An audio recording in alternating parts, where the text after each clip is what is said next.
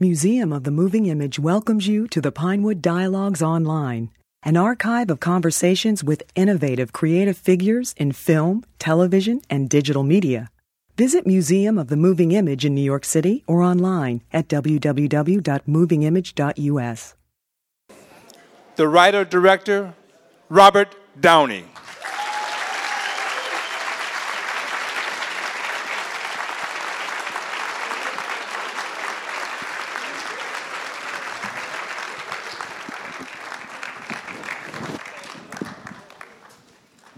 I'm sure someone else has this question, but I'm going to go ahead and throw it out first. How did you think of this?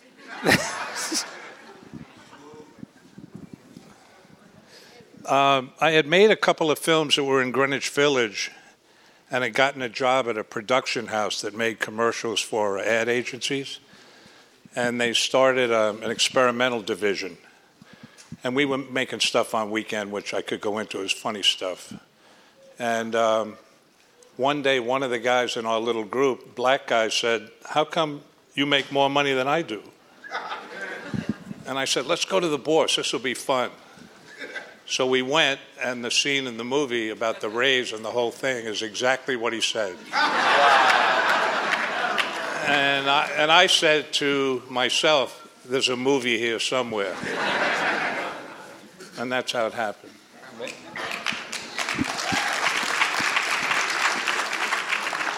You know, this movie, of course, this is the 40th anniversary of this movie. And, of course, when it came out in '69, it was ahead of its time. I think it's probably still ahead of the time. Do we agree? So, again, to me, the fun of this is to have an opportunity to ask questions. So who has the first question? Yes, sir. No, by the way, excuse me. I'm going to have to repeat. We're recording this for the internet, so I'm going to repeat your question after you say it. I've been meaning to ask this question for 40 years.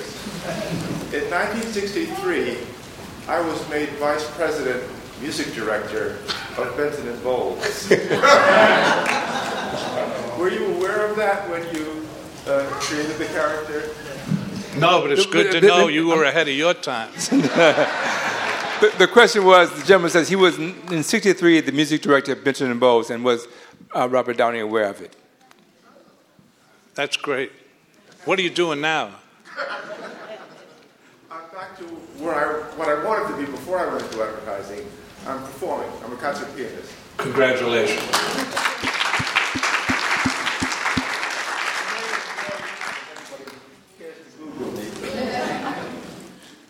Over here. Yes.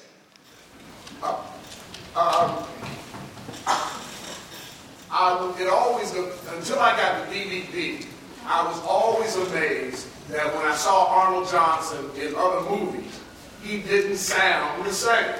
He was in Shaft, the first Shaft afterwards. He did a recurring on Sanford, his son, but he never sounded the same. Until I got the DVD, I didn't realize you did the voice for Arnold Johnson. How did that happen? I had to do it.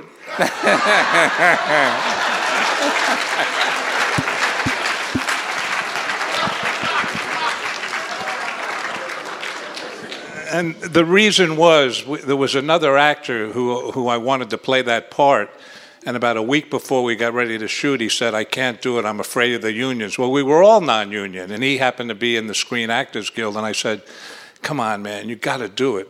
I'll get you the money you're supposed to get, but we can't go union. You know, the film costs like $200,000.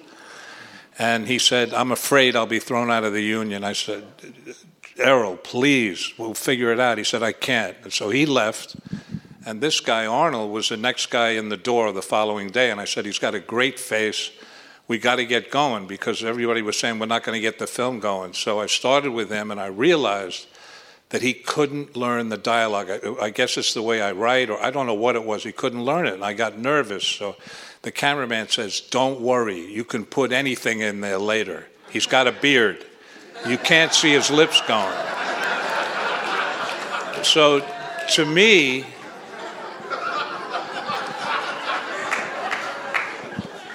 way up top. In the smoke scenes, was the reefer real?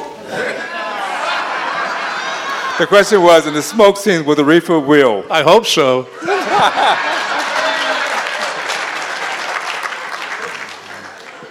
Who is it? Right over here, yes. We can't hear you. Please stand up. What format did they usually shoot in? Was it 16 millimeter? No, 35.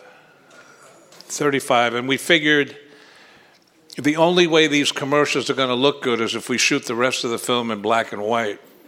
And so that's what we did, and that's what we chose to do. Now, recently, I'm starting on something else, and I mentioned to the producers I want to shoot in black and white, and they panicked. But one of them said to me, be calm, maybe it'll work out. So I have hope that he'll let it happen. The whole film? I'm trying to think back. Probably about 5 weeks. Wow. We were in people's offices at night. They'd leave, we'd come in, we'd have to be out at 7 in the morning, stuff like that. Right here. How did you get Ronnie Dyson in the movie? Wasn't he in here at the time? So was she. That's the people that did the face-off, the couple. They were both in Hair, and a friend of mine directed Hair, and he said, what can you use from our production? I said, those two. Her daughter is Shelley, what's her name? Martha Plimpton. That's her daughter. That's her mom in the film. And they showed up one day, and it was just a lot of fun. And he's passed on; she's still around. And they were in Hair for most of the run back in the '60s. Right here, yes. Fred Mason from Ronin Entertainment. How did you fund the film, and what advice do you have for fledgling companies? The question was, how do you fund the film, and what advice do you have for funding fledgling companies? And what advice do you have for fledgling companies? Well, funding. I got you. I'll tell a story I've told before, and I apologize to Rosemary, my wife. She's heard it 2 or 3 times. But I think it might apply to what your question is. A couple of films after Putney Swope, a woman came to me and said, I want to fund a film for you, and you can write whatever you want. I couldn't believe I heard it. And she says, and my husband, he owned Fabergé, and he backed my Broadway production, which was a big success, a musical. And she said, I'd like to just, fund you to do whatever you want to write. So I immediately started writing. About 8 months later, I had a script. I showed it to her. She said, I love it, but Sam has to see it. And Sam read the script, and he says to me, is this going to make money? And I said, absolutely not. And he said to his wife, he's charming, let's do this. Get ready. About a year after that, I turned the film in, and nobody really wanted to go see it. Some people did, great reviews, bad reviews, this and that. And the distributor said, who distributed Putney Swope, I don't like your producer. I'm going to let her open the film and pay for the opening, and I'll rent her a theater, and then I'll distribute it. I said, oh, okay, that sounds good to me. So the film opened up, started doing all right, and she kept it going for about 12 weeks. So she came to me once and she said, listen, Sam isn't going to, box office was up, box office was down, but now he's starting to distribute it around the country. But he says, enough is enough, Sam says. So I said, why don't you give Sam a blowjob and keep it open? She says, how do you think I raised this money in the first place?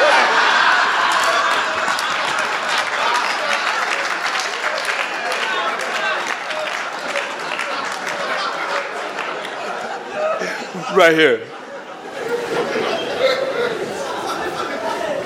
Malcolm, aspiring artist. When will you be doing a contemporary version of Putney Swope? The question was, when will we be doing a contemporary version of Putney Swope? Well, it's interesting. I just finished a script that's only the first 8 minutes of what you saw tonight, and it's a woman who takes over, and she's bored with advertising already and says, we got to do something different. And she doesn't get rid of everybody. She just keeps the people she's worked with for years. And it's all about now and what's going on, I hope, and blah, blah, blah. We'll see. Right here. Yeah, is he Robert Downey's father?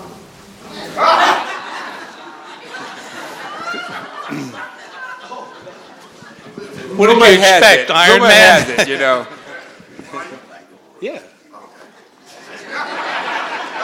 Somebody has to do it. Right here. Yes. How complete was the script when you started filming? Was it a complete script, or was it working in progress? How complete was the script when he started shooting? Was it a complete script or work in progress?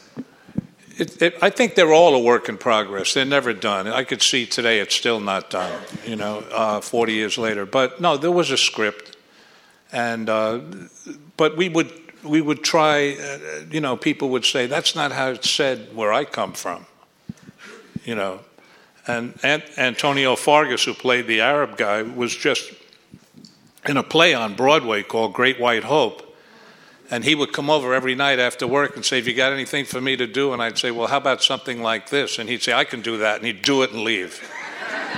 And that was his character. And I only had a few things I wrote for him, but I knew I needed somebody to fill that thought. And he just did it. Yes. Hi. Do you keep in touch with any of the people who were in the show, who were in the movie? The question is, does it keep in touch with people in the cast? A lot of them are gone. I speak to Antonio Fargas. I worked with him 2 or 3 times since then. Let me think. Arnold's gone, the leading guy. Buddy, haven't heard from him. Last I heard, he was in a theater group in Seattle. I was in the 70s. That's the bodyguard guy.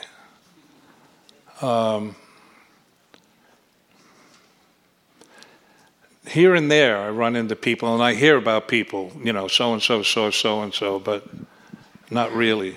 And the little fellow was in The Tin Drum, the movie. He was great. He came with his manager and 4 or 5 other little people, and I had to pick 2. And the ones I picked, I did not know were brother and sister, so when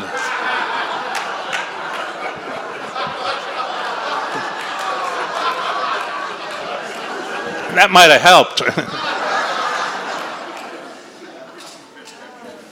Right here. Yes, sir. Cliff Frazier. Looking at the film now, is there anything that you would do differently if you were doing that film for the first time? That's a good question. And the question was looking at it now, would he have done anything differently? Back then. Back then. Yeah, absolutely. I could, today I could see, well, I would have changed that. I would have, it's endless. Is that my grandson? Oh, hi. Hi, Owen. The one thing I'd never change is you.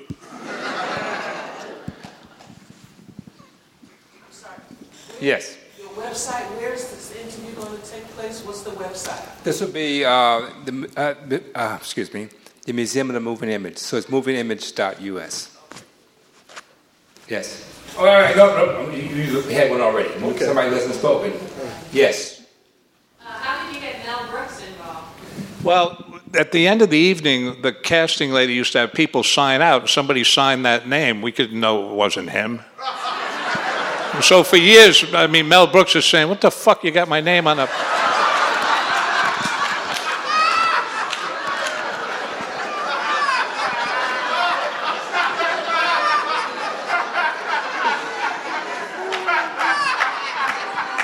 He's also, I might add, and I forget, what year was The Graduate? 67. 67? 67, yes. Okay, anyway, the producer and I had gone up to his producer's office. He had already done the movie The Producers, and now he was trying to get another one going. We'd gone up there to try and raise money, and he said to me, I had short hair that day. He said, "You look like a rich prisoner of war." And then he said, "You want to see my wife's tits?" And I said, "What are you talking about?" He says, "Come with me." So we walked all the way across 57th Street to the Baronet Theater, and he keeps checking his watch. The Graduate was playing. And so at a certain time we went in and looked, and he said, "You see anything?" And I said, "No." He says, "Me either, but I know she had him out." All the way up top.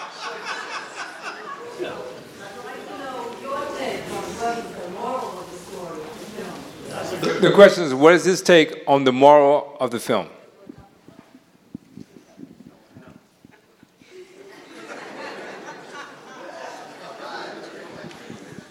Stay out of advertising. It's almost obsolete anyway. I mean, if you look at the economy now, what's going on, I mean, it's desperate. What people are doing, put with ads this and ads that, and there's never any real, in my opinion anyway, real funny stuff. At least back then on television, you would see work by Howard Zieff and certain filmmakers who actually made funny things. So when you saw the product, you say, hey, they're okay. It's funny. But you don't see that anymore, and I don't think so anyway. And some of those guys went on to make great films. Howard Zieff made Private Benjamin and 3 or 4 other films, but he was one of the first guys, and he was like a real artist. But advertising now is internet anywhere they can do it, and they haven't figured it out yet. So if there's a moral, I guess that might be it. Oh yeah, but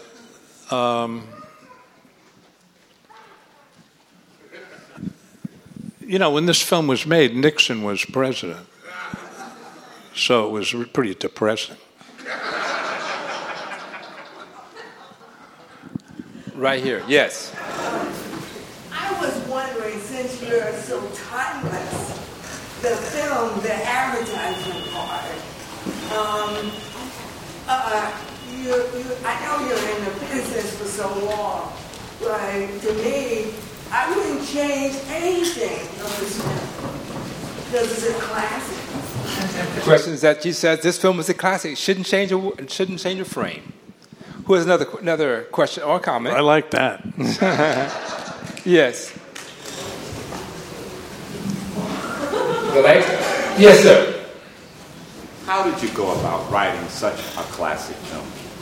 How do you go about writing such a classic film was the question. Fast.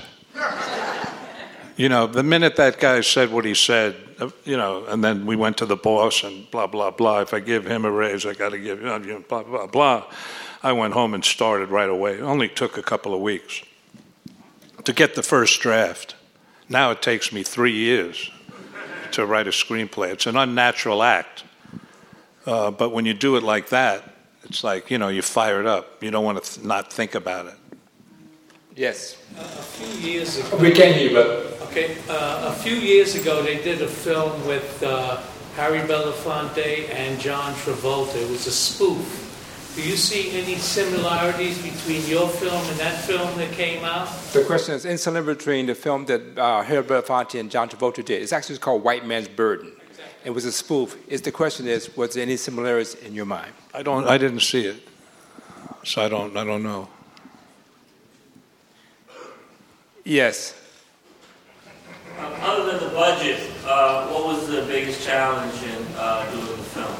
Other than the budget, what was the biggest challenge in doing this film? I just had fun. And, you know, and maybe this might be interesting connected to what you're asking.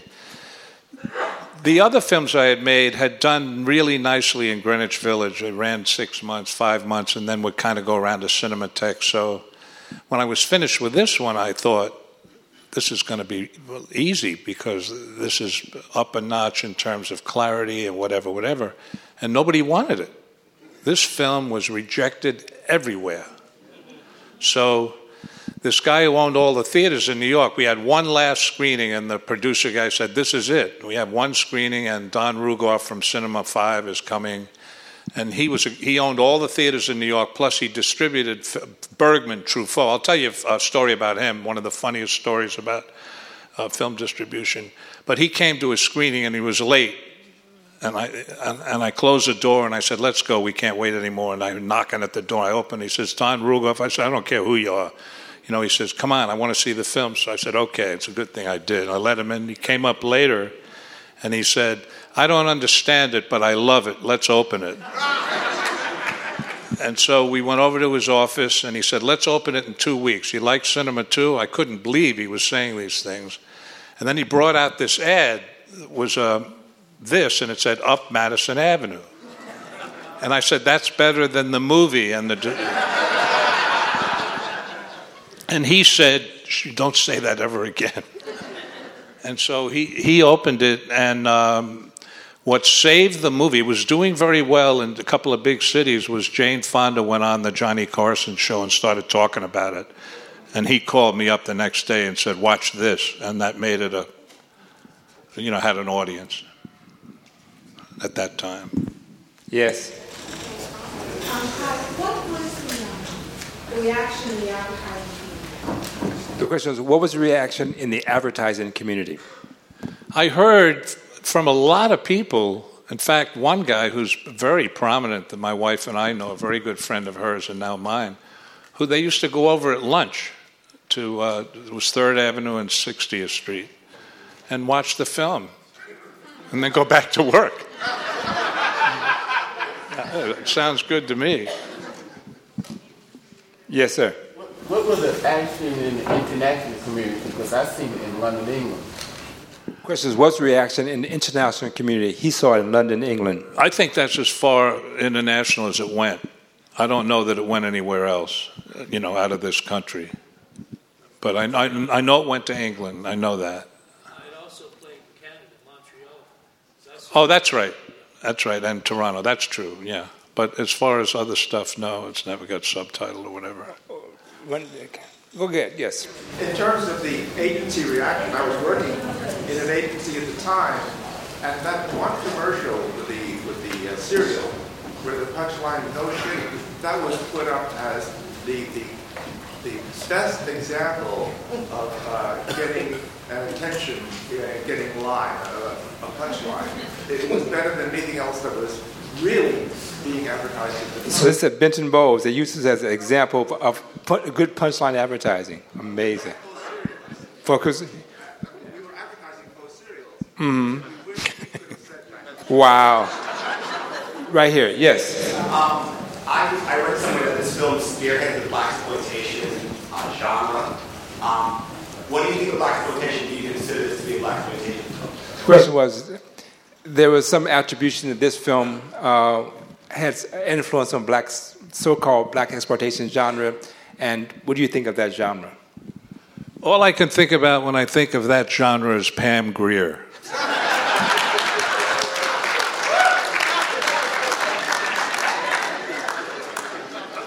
I don't care about the scripts.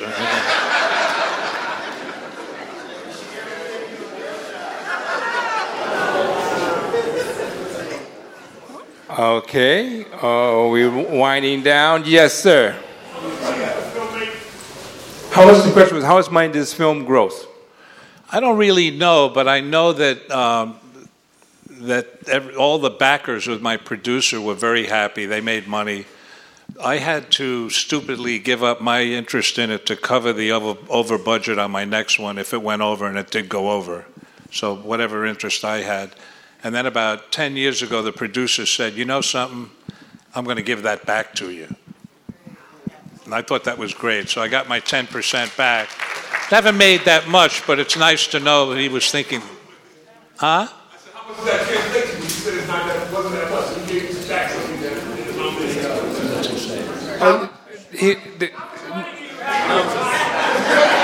He's asking the question, the 10% that he gave back, actually he's trying to get into, are you working for IRS? He's trying to know how much money I'll give you an estimate. Probably in 10 years, $30,000. That's it. But in the beginning, if I hadn't given up my thing, it would have been maybe a couple of $100,000. And in Hollywood terms, quite frankly, that is a lot of money because the definitions of profitization is so egregious that you can make millions and millions of dollars at the box office and see zero. Yeah. Well, I should ask you a question. It's an inside joke. I did a movie that grossed $70 million in the United States, worldwide $130 million, and I've not seen a penny. Boomerang. Yeah, but I like the story when you called the head of a certain company. That's different movie. I know. Okay. I know, but another movie that made money. You would tell that story? It's your show, man. I'm just facilitating. Wait. Yeah, have you had it before? Oh no, somebody fresh. Back in the back then. I was wondering, you mentioned that you were inspired to do this because you were doing experimental commercials. What was that like? How did that get started? And is anyone doing anything like that today? The question is about his early inspiration by these experimental commercials. We were just trying stuff to present to clients to show them at ad agencies how they could try something different. That was our job, to shoot stuff cheap on weekends, anything we wanted. Like my favorite one was, the problem was Preparation H, how to make that interesting. So we had, it was American Home Products, I think was the name of the company that ran that one. We had an Asian girl summon the camera to come up close to her like this, and it zooms up close to her face, and she holds up a tube of Preparation H, and she says, "No matter what your ethnic affliction, use Preparation H and kiss your hemorrhoids goodbye." So we showed that to the boss, and he said, "We got to show the agency this. This is great." And we showed it to them, and they wanted to enter it in festivals just to show. They were proud that we had done it, but there was no other thing, you know. And then we did another one. It was called, is Albolene, a face cream? Yeah. We had Donna Mills, she was a teenager then, the actress. We aged her to 120 years old, and every time she wiped this crap on her face, she'd lose 20 years younger. And finally, she's sitting in this coffin that she woke up in as a 16-year-old, and it says, Albolene, the look younger cream, good for diaper rash too. And then it cut to my son, Iron Man, on the floor naked. He was about 1. So we did things like that, and gradually that production company got people to come over more to see what we were up to, whatever, even though the people that were doing the real commercials hated us. You know, you guys are having too much fun, it's not going to bring in any money, and so blah, blah, blah, blah. But the more they spoke, the more material for a film, you know. Yes. I just thought it was... I love your sense of humor, and I really like what you said about funny and your appreciation for true funny. And I noticed throughout the film all these other directors have completely, I don't know if it's stolen from you or just an ode to you or whatever, but I kept seeing stuff from Boogie Nights and Austin Powers and all this stuff. And like your sense of humor is just totally replicated all over the place, and I wasn't aware of it because I'm not a student of film in any way, but I'm so happy to find out the origin of so many things that I thought are funny over the years.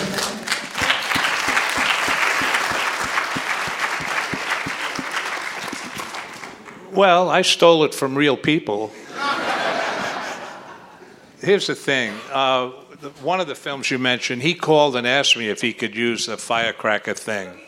Yeah, but he's a friend. He's a sweetheart, and I love that he did it. And he used it his way, you know. That was great. By the way, he's a great filmmaker. What agencies were used to shot locations with any for you? The question is, what agency did you shoot at on locations? And the after hours kind of stuff? Is the statute of limitations expired on that stuff? He's asking you where to shoot at night. The agencies? Everywhere. Anybody who had a hallway or an office, we could get in for a couple of nights. So the location manager on that film was an amazing person to be able to get us that stuff where we could get in, and people trusted us to get in, just as long as we didn't mess things up or whatever. And you know, we were neat about it. You got to have manners. We got time for about 3 more. 1, 2, 3. The scene with the... All at once. Is that your personal production company? No, that was a guy whose money it was. Okay. The scene for the airline company when the girls are jumping around. I haven't seen this movie before, but it's interesting because that looks like the genesis of the video home. and further, do you remember the what video we're talking about? Scream. Yes. Okay. The question. Matter of fact, repeat the question, please. Well, one really question is a joke.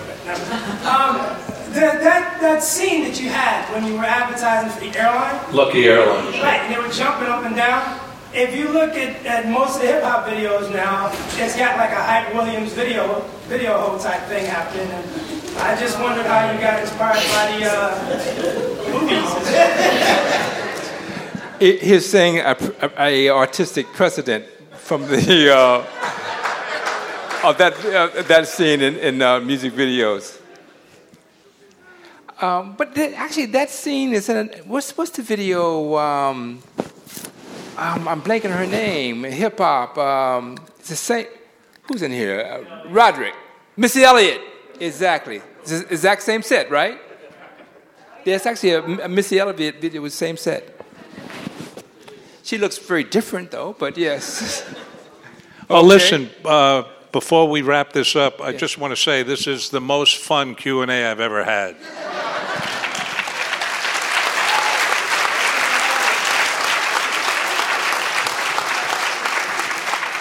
And you have the last one. Yes. Ever work at an advertising agency? Did you ever work at an advertising agency? No, the production company that did commercials for an ad agency. And I thank you so much for sharing it, celebrating your 40th anniversary with us. Thank you so much. Warrington.